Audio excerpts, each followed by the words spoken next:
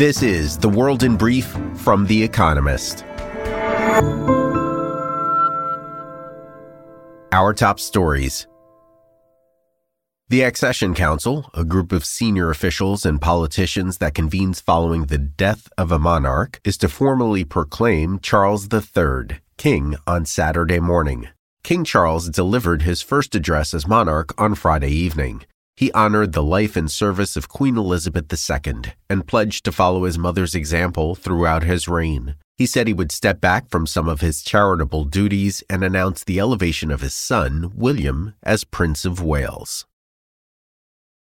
Britons entered their second day of national mourning following the death of Queen Elizabeth II, while tributes poured in from foreign leaders.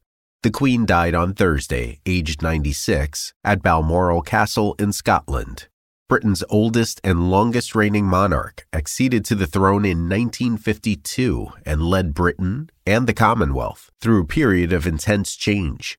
Her funeral is likely to take place on September 19th. Parliament is to convene on Saturday to approve a message of condolence to the king.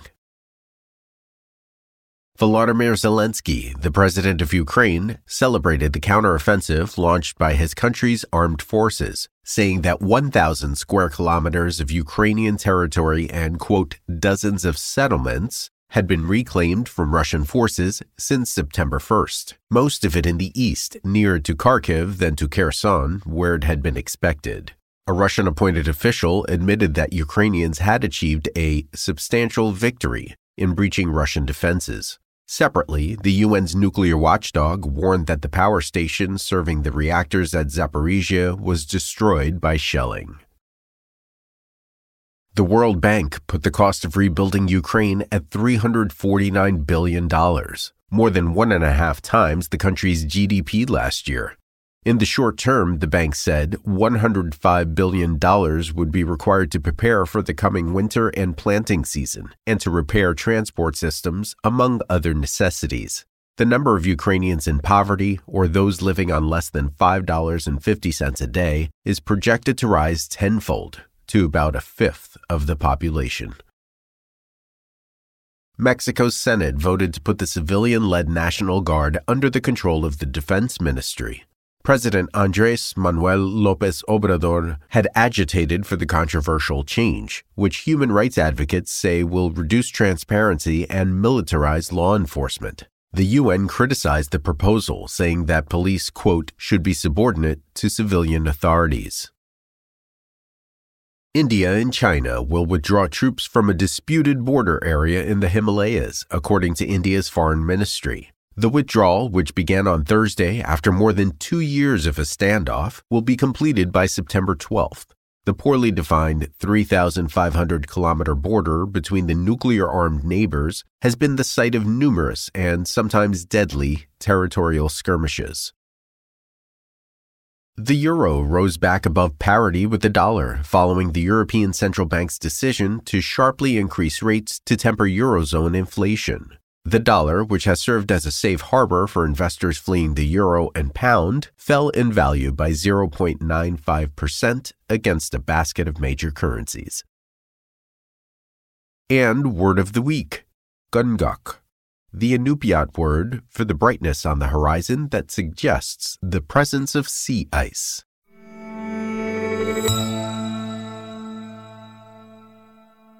And now, here's a deeper look at the day ahead. What to expect from Charles III?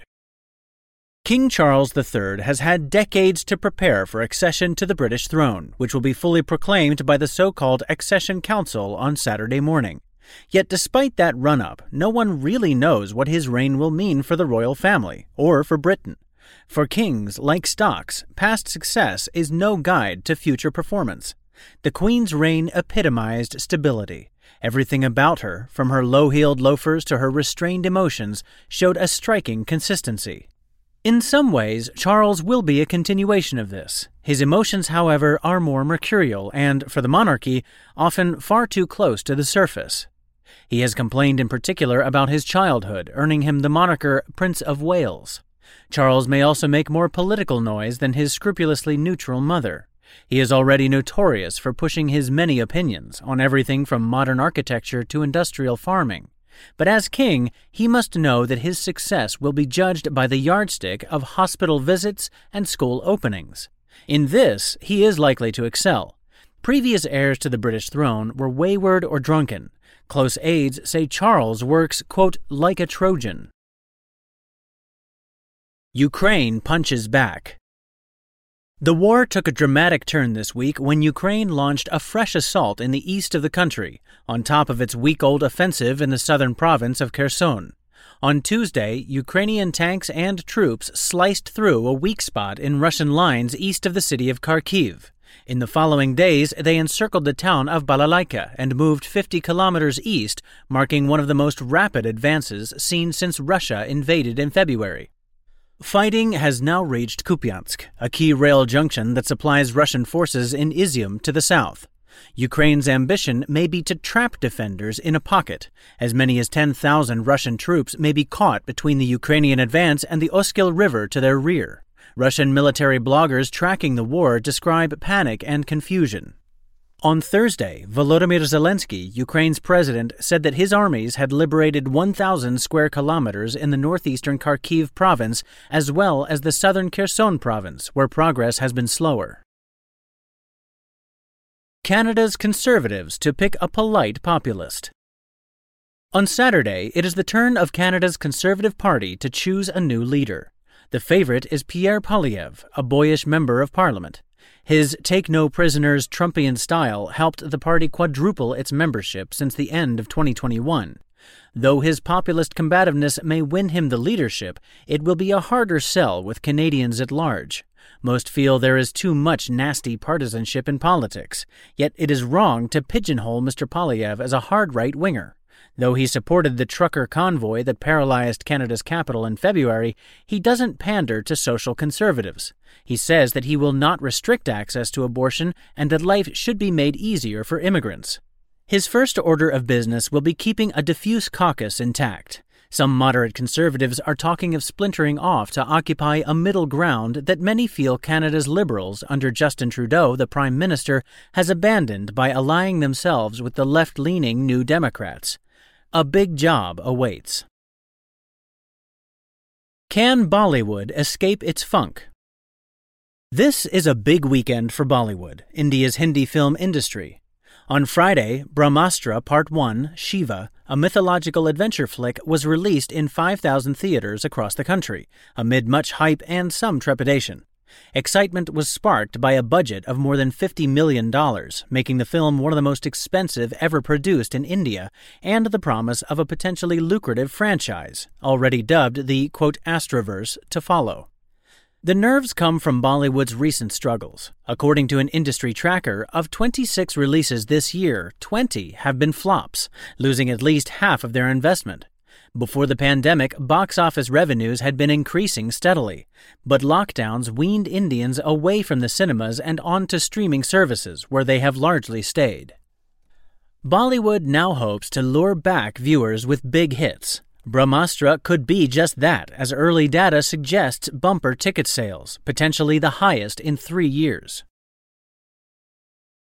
Weekend profile: Shavkat Mirziyoyev, Uzbek leader with a reformist bent. When Shavkat Mirziyoyev became president of Uzbekistan in 2016, his country was a pariah in much of the democratic world. Previously, Central Asia's most populous nation had been ruled by Islam Karimov, a ruthless despot who clung to power through the Soviet Union's collapse and his country's independence in 1991. Although Karimov earned some goodwill among Western governments for helping military operations in neighboring Afghanistan after 2001, that soon evaporated amid persistent allegations of corruption and rights abuses, including boiling dissidents alive and massacring anti-government protesters in the city of Andijan in 2005. He even locked up his own daughter, once considered a successor. In the 6 years since Mr. Mirziyoyev's ascent, Uzbekistan has undergone a striking transformation.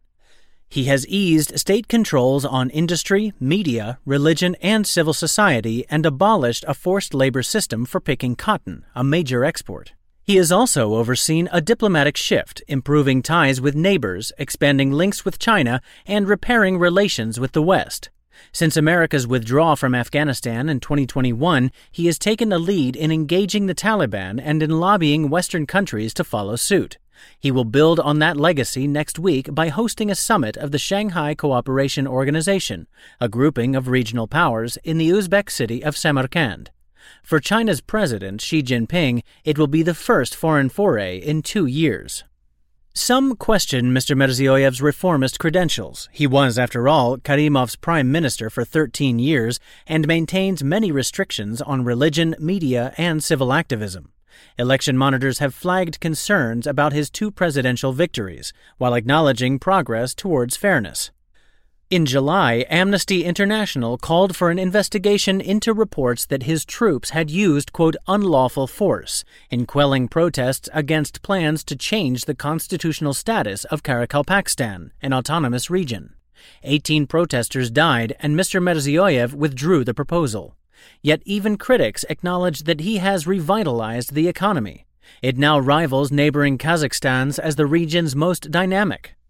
Mr. Mirzioyev is no model liberal, but in a region long stifled by Soviet-era strongmen, he is still a breath of fresh air. The winners of this week's quiz. Thank you to everyone who took part in this week's quiz. The winners chosen at random from each continent were Asia, Ryan Chua, Singapore. North America, Ariel Brio, San Jose, USA. Central and South America, Alejandro Jara, Santiago, Chile. Europe, Nina Larabayek, Maribor, Slovenia. Africa, Tanera Boucher, Masvingo, Zimbabwe. Oceania, Grant Reese, Queenstown, New Zealand. They all gave the correct answers of hand, martingale, stirrup, bit, and mustang. The theme is horses, which are measured in hands. Martingales, stirrups, and bits are all pieces of equipment, and a mustang is a feral horse. And visit the Espresso app for our new weekend crossword, designed for experienced cruciverbalists and newcomers alike. Finally, here's the quote of the day from Stephen Jay Gould, who was born on this day in 1941. "The dogmatist within is always worse than the enemy without.